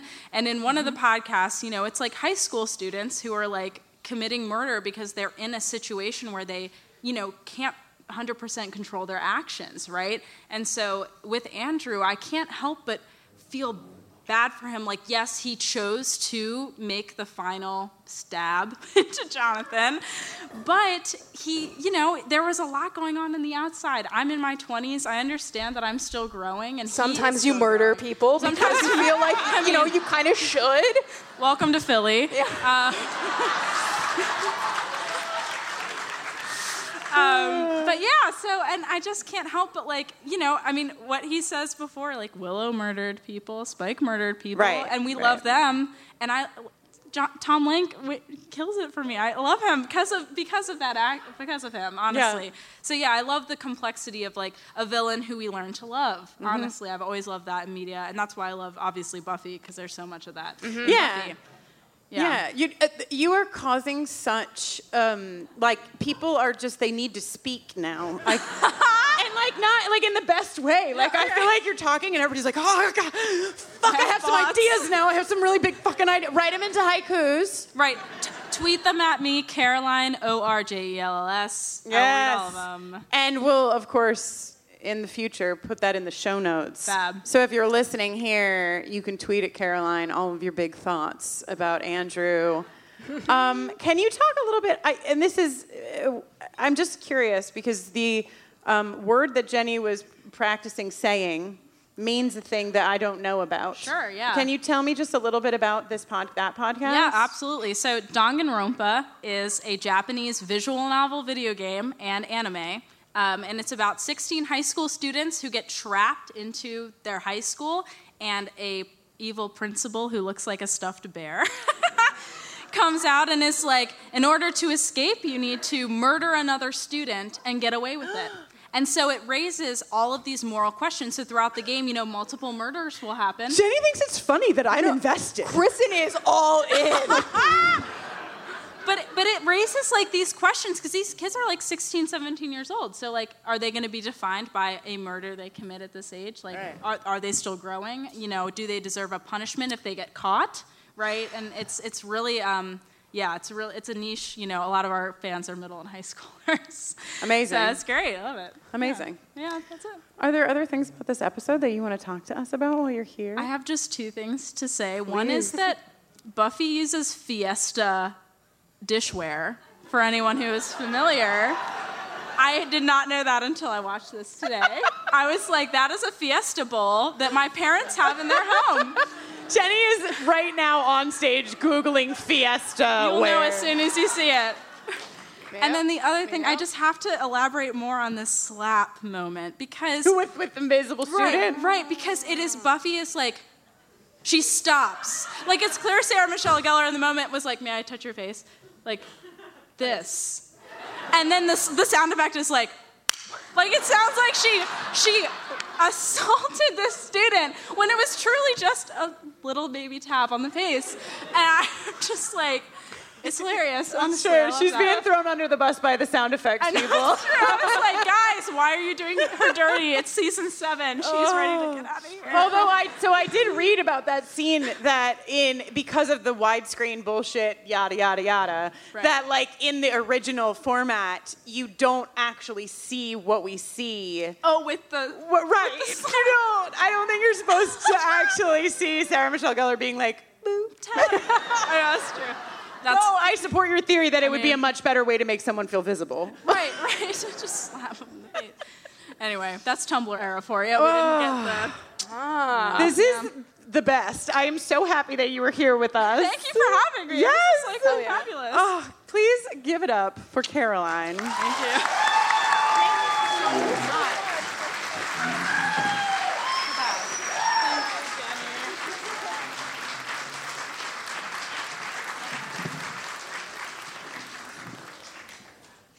I took a lot from that, mostly that there were a bunch of people in high school being like, have you heard about this podcast called Buffering the Vampire? Do you not feel like extra special cool when people in high school are like... Yeah, usually I see teens and I'm like, how can I reroute my walk right now? Yeah! To leave a wide berth. I don't want them to say anything about me. Even if I never hear it, I'm scared.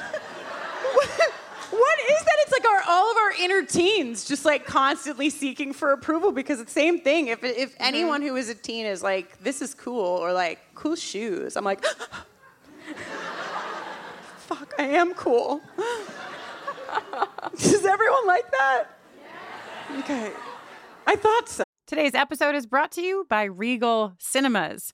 If you're anything like me, you deeply enjoy going to the movies. Going to the movies is probably among my top 3 all-time activities. I love seeing films on the big screen. I also love being around other people who are watching the same movie with me at the same time. And of course, I love eating giant buckets of popcorn. If you feel the same and you like going to the theater, Regal Unlimited is something that just makes sense.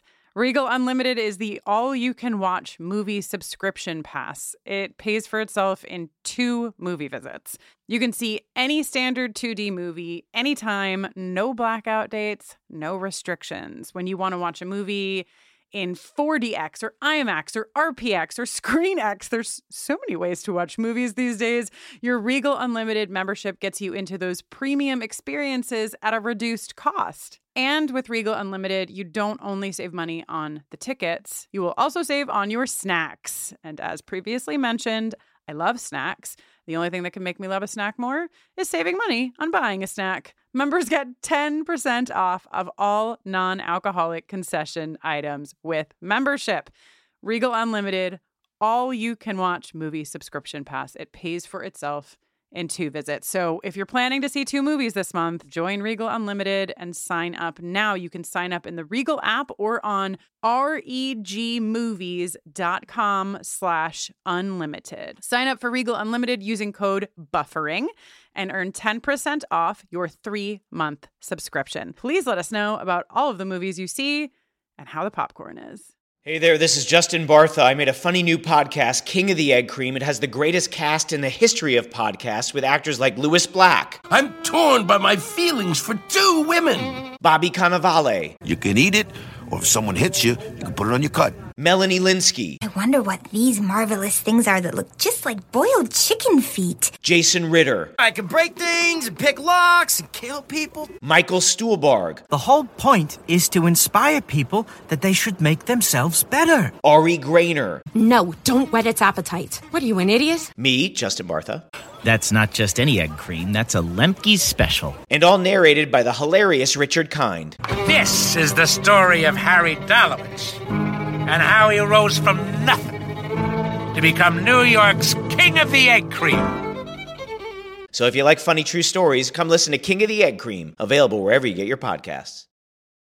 Oh. Okay. Back to Latin o'clock. We go back to somewhere in Mexico, 2002. So we are now getting some detail into what happened with Jonathan and Andrew when they were in Mexico, and it was they were having visions. Evil dreams from an evil seal. I wouldn't have picked this up on my own, but apparently in the dream we hear the Spanish for "from beneath you it devours," but when they say it to each other, they say what is Spanish for "it eats you," starting with your bottom. Nice, the gift that keeps on giving. It really just keeps on giving. And we like somewhere through this get the reveal that Willow is using really like a Himalayan salt lamp. An enchanted salt lamp that pulls out your memories. So be careful with your salt lamps at home. Please. Andrew is tired, having his memories extracted is thirsty work, and he would like a Zima. Does anyone have any intel on if Zima is still being manufactured? Yeah. I always try. What? They brought it back. Everything old is new again. I don't know why, but the fact that you are loudly screaming about Zima really connects to Zima for me. It's good. You know, like the fact you know a lot about Zima and you're not afraid to share it. It all fits. Zima. Hell yeah. Remember when we were so obsessed with everything being clear? Like as though it just would like pass through, like you never even drank it. It's clear. Okay. We see Andrew interacting with Warren the First early on in their partnership. We get more of like crushy stuff here again, like yeah. Subtle, not subtle, but like not Subtext, not text. Warren tells Andrew that he looks good, and Andrew's immediately like, I probably have pillow creases. Which I like. Yeah. I mean, it's clear that Andrew just wants like a very strong man to like bench press him, you know? And all right.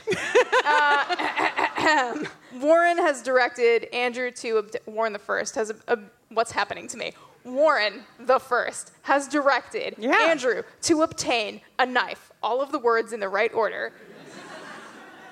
And Andrew's seeming a little skeptical.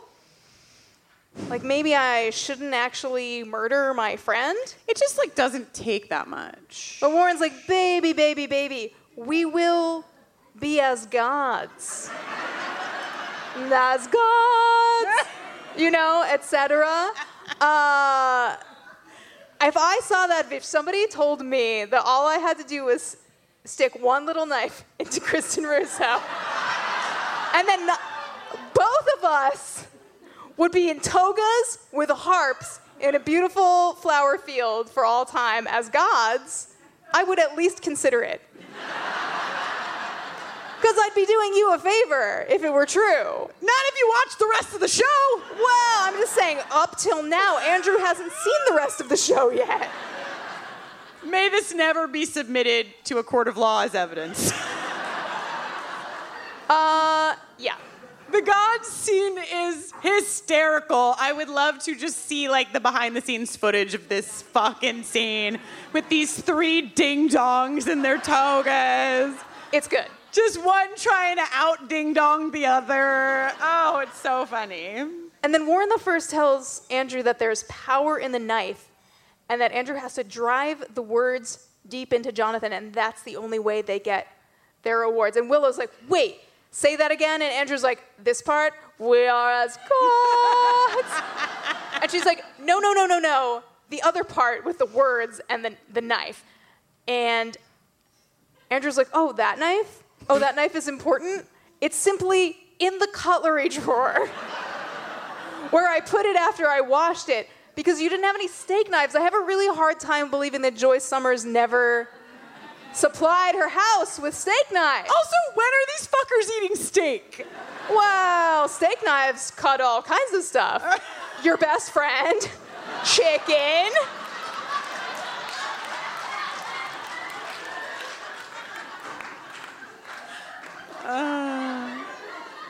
Okay, so they dig the knife out and praise. Andrew knows this language. It's sort of Proto-Tuareg. And it says, the blood which I spill, I consecrate to the oldest evil. Oh my God, I know that evil. Andrew drew it on his big board. Yeah, this is also cool that, like, Andrew, because, you know, and the whole joke of Andrew is that he can't do anything useful, but, like, the truth is that Andrew, like, speaks all of these languages and also has done a lot of demon summoning and can actually be useful if, like, he could just pull his own head out of his own ass and, like, focus, you know? So I like that, like, this moment is here. I like that he knows this language and he actually, it's not about him, because I could see this episode, like, going in a way where, like, Andrew doesn't mean to help, but he accidentally helps. But, like, he actually does have tools, which I think is A+. I agree.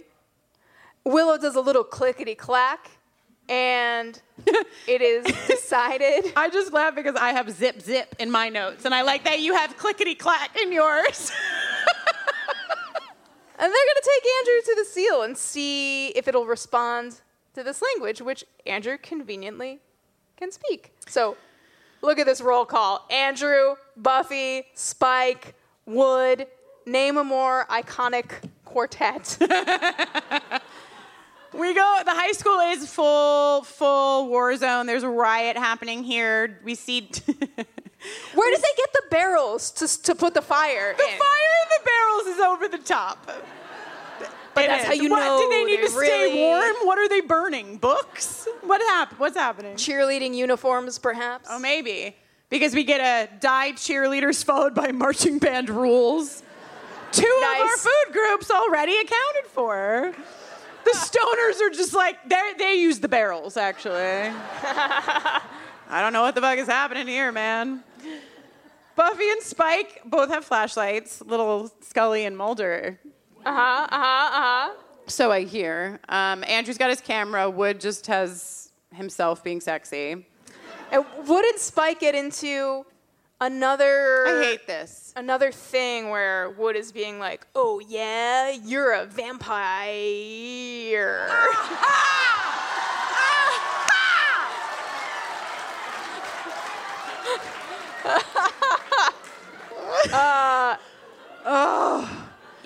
These students are easy pickings for the likes of you. This is so unproductive and not something that I can believe would be happening. But thankfully, Andrew is filming it and observes that there must be something going on between them. Sexual tension you could cut with a knife. Perhaps a knife with some words on it. Yes. I couldn't even believe that he said sexual tension. I was like, oh, he knows. He knows. He's watching us. Bless. Did we do enough of it to actually go into the segment right now? Did we do all the things? Yeah, I think we're good. This is actually the optimal time, I think. Great. We have... excuse me. Sexual attention awards.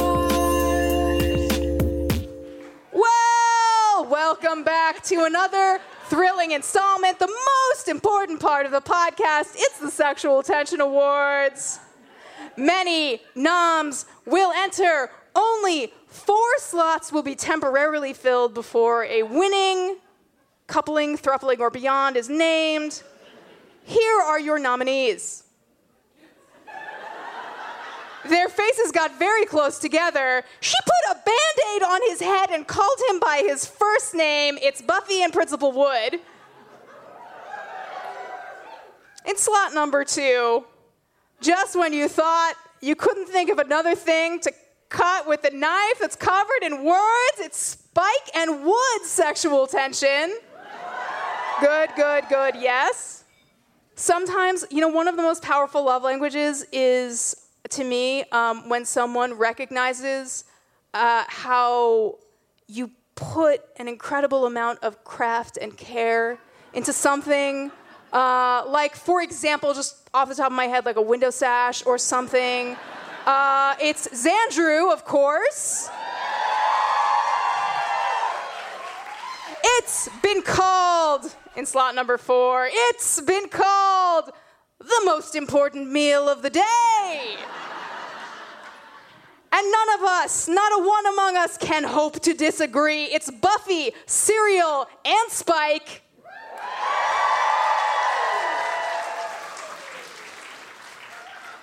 Now, you know what our slots are full of.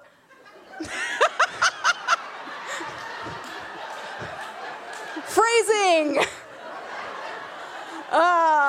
Consider these noms, these educational and entertaining noms, and cast your vote if you dare.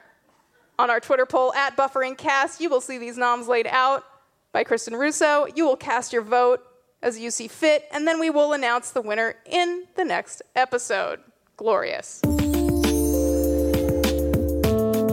Sexual attention award.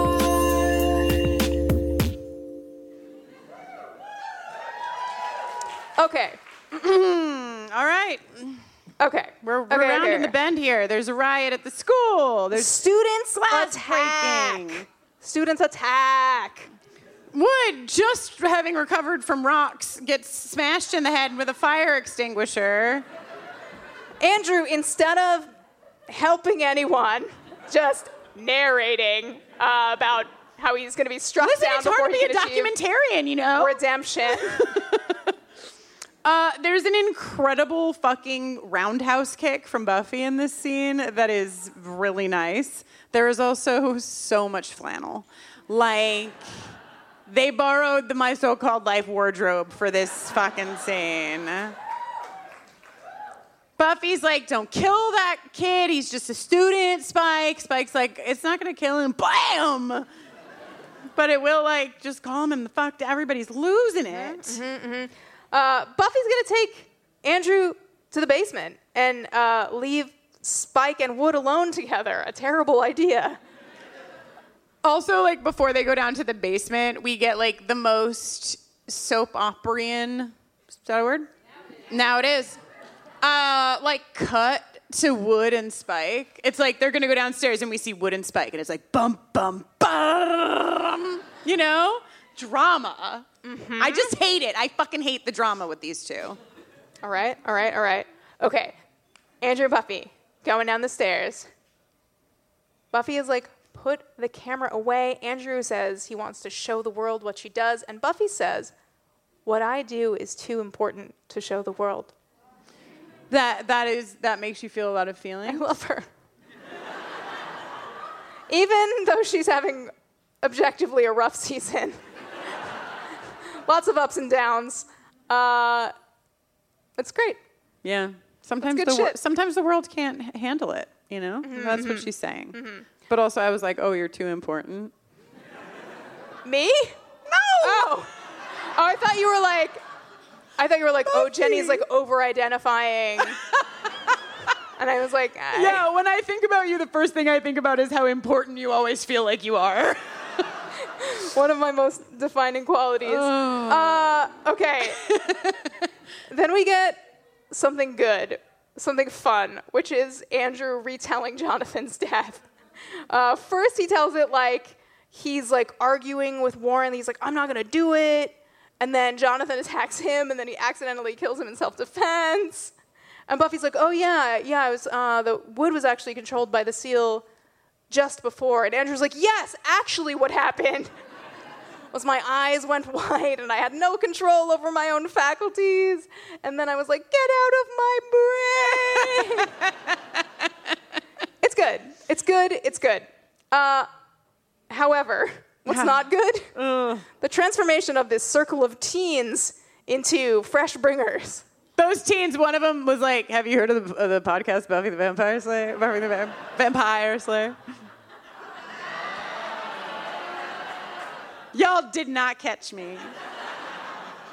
That's the rule. You have to catch me before I fix it. Otherwise, I'm good. Okay. So, Xander and Anya fucked. You carpenter, you. I'm sorry. Like, I'm into this shit. Are we to believe that there was hammering to be had? Xander, too bad Buffy took Spike's chains down. Anya, you said it. Also, why? Why what? Why'd she take Spike's chains down? Because he's a good man. But, like, just in case. You know? Yeah. Well, I mean, you could use them for a lot of things. Sex also. Yeah. Containment of other dangerous demons. Individuals also. But not the first, incorporeal. Slip right through those manacles. So they decide, kind of in collaboration, which is also nice, that this was fun, and they had fun, and they love each other, but it felt like a one more time kind of a thing. And they feel like they're done. Good. Right? Yes? Good? Thank you, healthy. My co-hosts. Well, I'm just like, unless. I don't know. I just think it's nice that they're both in the same place with this. That is nice. The world is ending.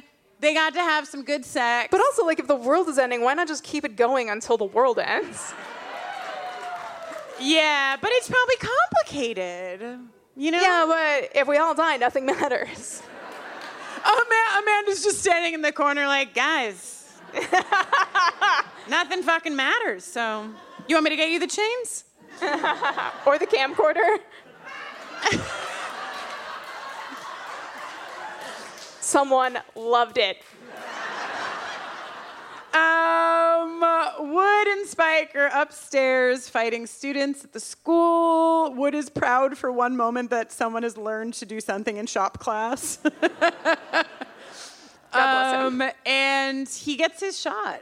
Wood gets a shot to stake Spike, and he fucking takes it. Like, he takes it. And the only reason I like that woo.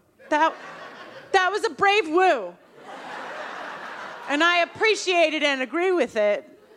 In many ways, you haven't even heard the episode for Get It Done, but we have a lot to say about this whole thing. Anyway, he doesn't get to take it because a student attacks him right before he goes to stake Spike, the vampire.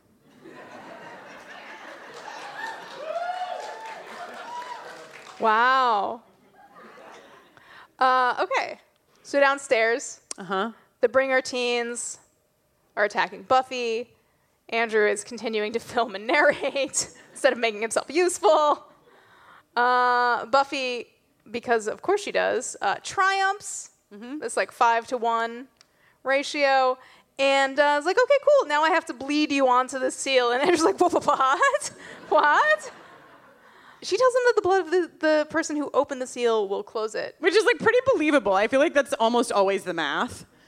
I also feel like people are usually bad at lying on this show, and this is a great lie. Yeah. It's because she's lying so that we believe her. Yeah. If you're lying on the show only to get a character to believe you, you do it really poorly. But if you're lying so that we're supposed to believe you, you do it really well. So she kind of starts this monologue-ish to Andrew and is basically like, you need to stop telling stories. Life isn't a story. You make, and I love this line, you make everything into a story so no one is responsible for anything. They're just following a script. We all know humans that do this thing. Right? And it just is very... And she's trying to get him, she's trying to get him to cry.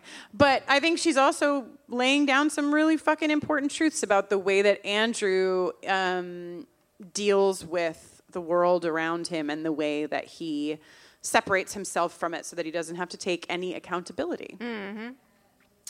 And with that, I think it might be time for our special video. A weird experience where we will be here watching ourselves there talk. But just pretend like this is us and LaToya sitting here, and it's going to be great. We ready? I hope Past May did a good job. Great. Holy shit. LaToya Ferguson. Look who it is. Look who decided to show up to a podcast I heard she was feuding with, and yet... Well, I mean, LaToya, you did arrive kind of to still feud. I think, anyway. You have some thoughts. Interesting choice of venue. It's almost as if you want to be around us. That's all. Sabotaging from within, little Jenny. So, LaToya, you feel really, really bad for Andrew, right? Like, it really tugs on all of your emotional strings to see him crying? Yeah. No. He's your fave? No. You love him? No. You want to do a little smooch with him? How dare you? Tell us more about your feelings. We're here to listen. We're here to hold space for your feelings for Andrew. Well, it began by watching the show Buffy the Vampire Slayer. Literally every Andrew joke is LOL gay, which even as a teenager at the time, I was like, this isn't funny. And there is no coming out. It's just, he's gay, right? There is no text. It's all subtext, and that's the joke. Mm-hmm. Mm-hmm. So you dislike Andrew as sort of like a placeholder, as like the target of this type of humor, and not like you hate Andrew's soul. Well, no, I hate Andrew's soul, too. No, that's just okay. one reason I hate She definitely Andrew. also hates Andrew's soul. Yeah. Well, and is that, because we've talked a bit about how Andrew is not good. Like, he's not a good person. He's not a good person, and he's not really doing anything to, like, fix anything that he's done wrong. So, no. Yeah. Mm-hmm. Mm-hmm. Yeah, I don't know if you've noticed, but over on Angel, Faith was in prison to redeem herself. She could have walked out the door at any moment. And she was reckoning with what she did. She actually was trying to redeem herself, not absolve herself, which is all that Andrew tries to do for things that he did, like murder Jonathan. helped Warren in his assaulting and murder of Katrina. He still supported him after that, by the way. I have no problem with Tom Lange, just for the record. Yeah. Because I appreciate Tom Lange. I enjoy most of Storyteller until the faux redemption they try to do with this character. Yeah. Well, LaToya, how would you have, like, if you had the reins on Andrew? $1 million an episode. $1 million an episode. Would you write Andrew off, or would you write him in a way that felt better? I would write him off. Like, he would have to, like, turn himself in. There's even a point where Jonathan's thinking we should turn ourselves in. And of course, Andrew's opposed to that. And then they run off to Mexico for their adventures or whatever, but before, Andrew murders him. I also think that the story in general with Andrew, it makes more sense if it's Jonathan. I do think by virtue of Jonathan dying, it does make his story more tragic in general. But I do think that a lot of what they're trying to do with Andrew works better if it is Jonathan, because he does have a connection to the Scoobies, and it would make sense why they wouldn't just cast him off. It makes no sense why they don't cast Andrew off, especially since we know he's weak-willed, weak-minded. He is like the perfect opening for the first. There's no reason he should be part of, like, he is a liability. But don't you think he looks great in oven mitts? My smoking jacket? Shut up.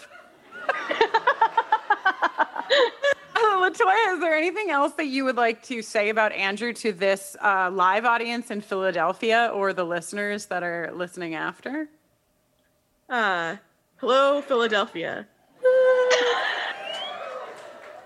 Pause for applause.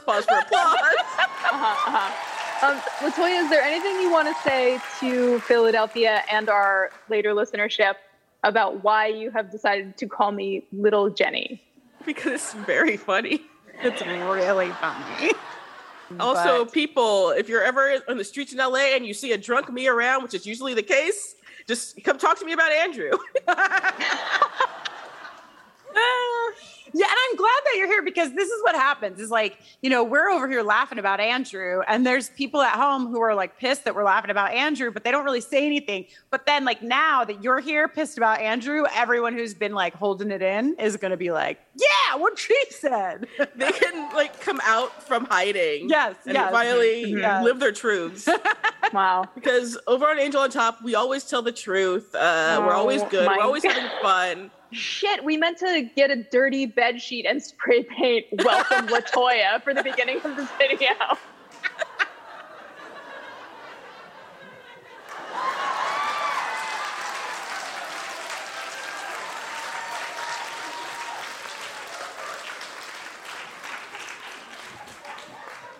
Fucking LaToya. Wonderful. Delicious. Perfect. And made some fucking points.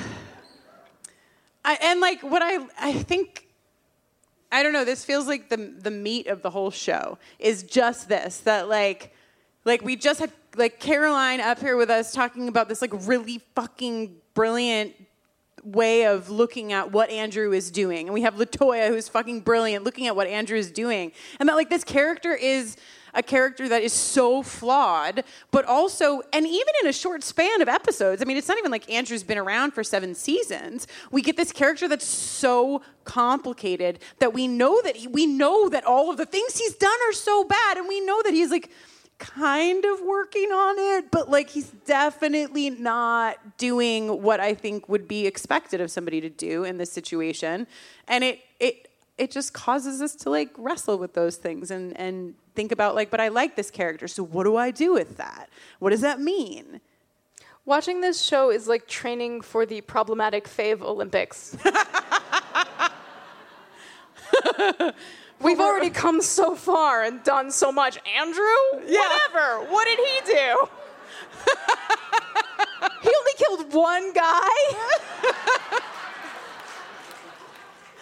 Oh, fuck. It's true.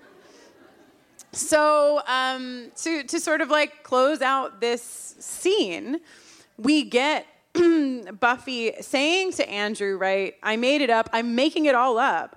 Like, what kind of hero does that make me? This isn't some story where good triumphs because good triumphs. I wish I could tell so much of my extended family who are like, everything happens for a reason, you know, like that is not what this story is. And she explains, like, people are going to die. Good people are going to die. Girls, maybe me, probably you.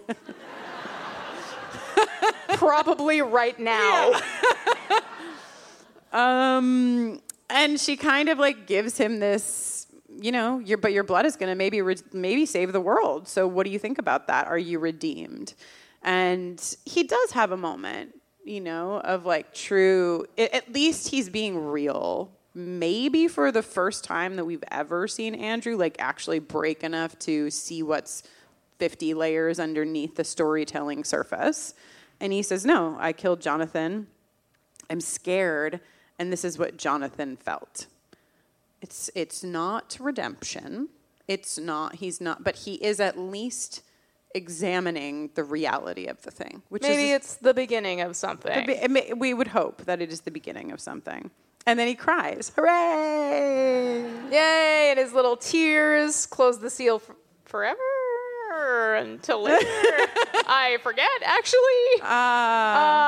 And Buffy says, I wasn't going to stab you. Andrew says, what if the tears didn't work? And Buffy, ice cold, says nothing, walks out of the room.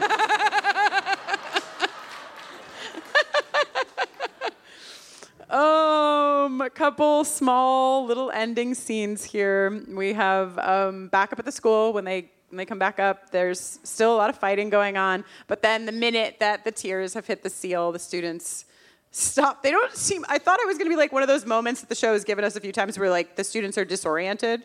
They're like, "What was I doing?" But these students are just like, "Oh, yeah." Yeah, they're like very NPC about it all. Yeah, I'll just go home. And Wood and Spike have a brief exchange. Wood saying, she got it done. Spike saying, always has, which is really sexy, and I love it.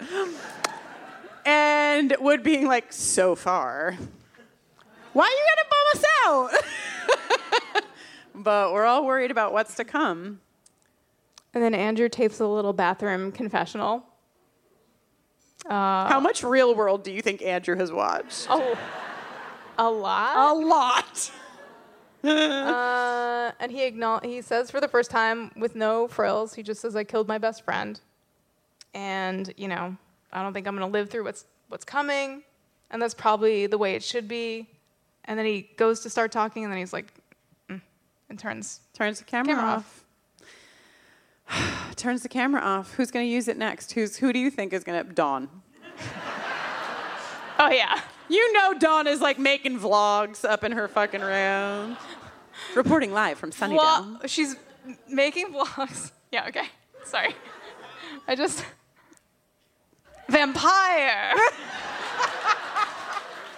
Let me tell you that I'm Jenny Owen Youngs. Are you sure? I'm like, I am sure that I'm Jenny Owen Youngs, but I was like, is this what's happening now? Yes. Yeah, well, I mean, wait, before you're Jenny Owen Youngs, so like... Before. How can I help? What do you think of this episode? Oh, I like this episode. I do think that Andrew's like sort of like the redemption thing, the idea that they're like reaching towards, I feel like it could be a little more like juicy and like authentic feeling. Mm-hmm. But I like everything that comes before it so much that I'm like, all right. Yeah. Yeah, because it's hard to do both, I think. It's hard to like have some of the real comedy moments in this episode and also land a full redemption. And they like get it as far as they can while keeping the comedy. So it's tricky. But also this season has not been the most joyous season, and I think we deserve this episode. I agree. And fucking Tom Lenk, honestly, just doing a great job.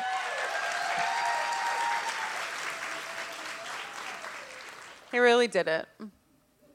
Now you are allowed. You are permitted to be Jenny Owen Young. Oh my gosh, thank you.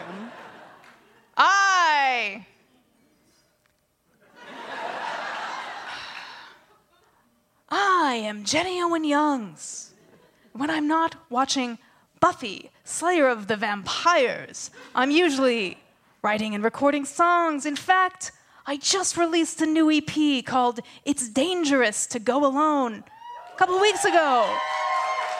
It's so good. Oh. It's so good. Thanks, Kristen. I'm obsessed with it. Wow. You can find the EP in the magical land of Bandcamp or your favorite digital music platform. You can also give me a shout on Twitter at Jenny Owen Youngs, and you can join me for live streams on Twitch on a weekly basis. A bug landed on my nose. Did you see? I saw it. Wow. How does the first one go? It's like, your princess is in another castle. How does that one go? Yeah, it's good. It's good? Yeah. I love it so much. I am Kristen Russo, and when I'm not listening to Jenny's new EP on repeat or discussing Buffy the Vampire Slayer or wearing...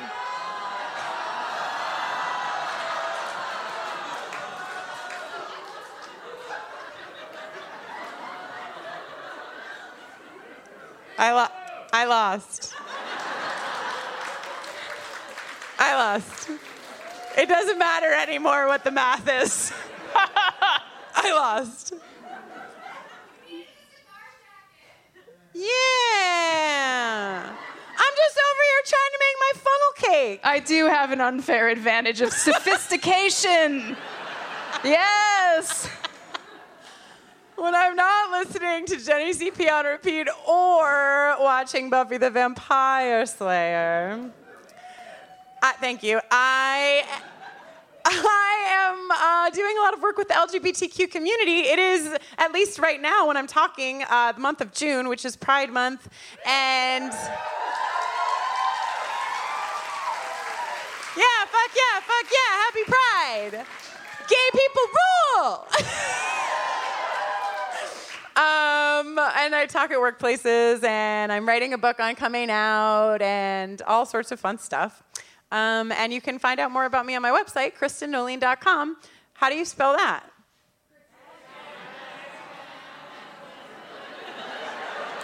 Okay, they didn't all start in the same place, but I think they all had the basic info correct. They all got it, and it was so fun for me.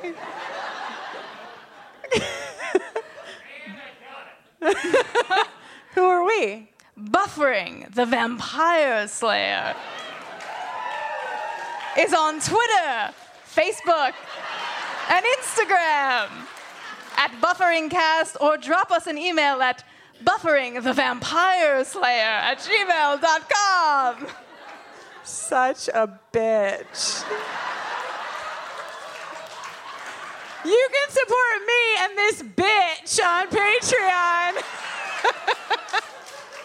If you'd like, bufferingthevampireslayer.com, but you have to spell it the actual way. Click on Patreon, head to our store, do all of that fun stuff, or just like sit here in World Cafe Live and love us in Philadelphia. This episode was recorded live in the beautiful city of Philadelphia at World Cafe Live. Thanks to the magnificent people of this venue for treating us with such care and helping us to put on this flawless show for you. This episode was produced by Kristen Russo, Jenny Owen Youngs, and Alba Daza, wherever she may be, with support from our consultant, Mackenzie McDade. It was edited, hell yeah, by John Mark Nelson. And till next time, woo!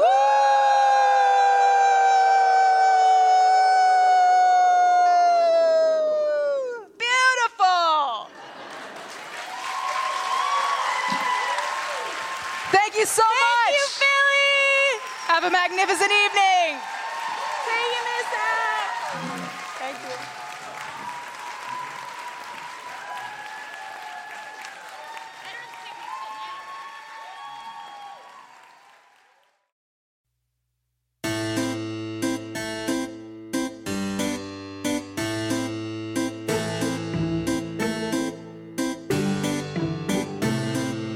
Join me, gentle viewer, in lovely Sunnydale, where demons aim to skewer, but good always prevails.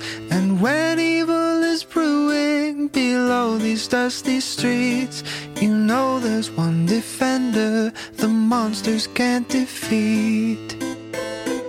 Slay, vampire slayer, use what destiny gave ya. Super strength, super shiny hair, a lion's heart, so evil best beware. Ooh.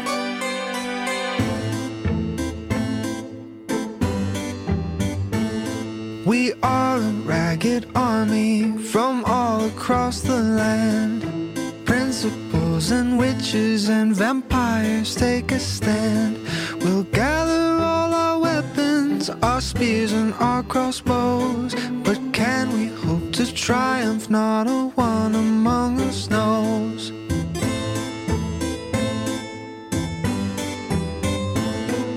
Slay, vampire slayer, use what destiny gave ya. Super strength, super shiny hair, a lion's heart, so evil best beware. Ooh. Here I stand before you, a man who's on a path that's pointed towards redemption, but filled with many snags.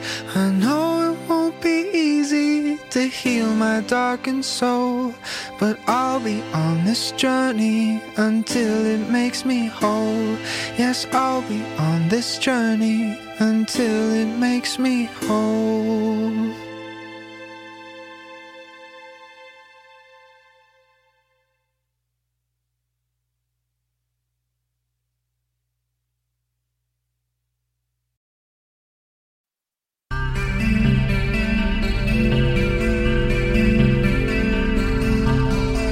Hi, I'm Essie, one of the hosts of Bitches on Comics, the most welcoming place for LGBTQ plus folks and women to chat comics, fiction, and pop culture.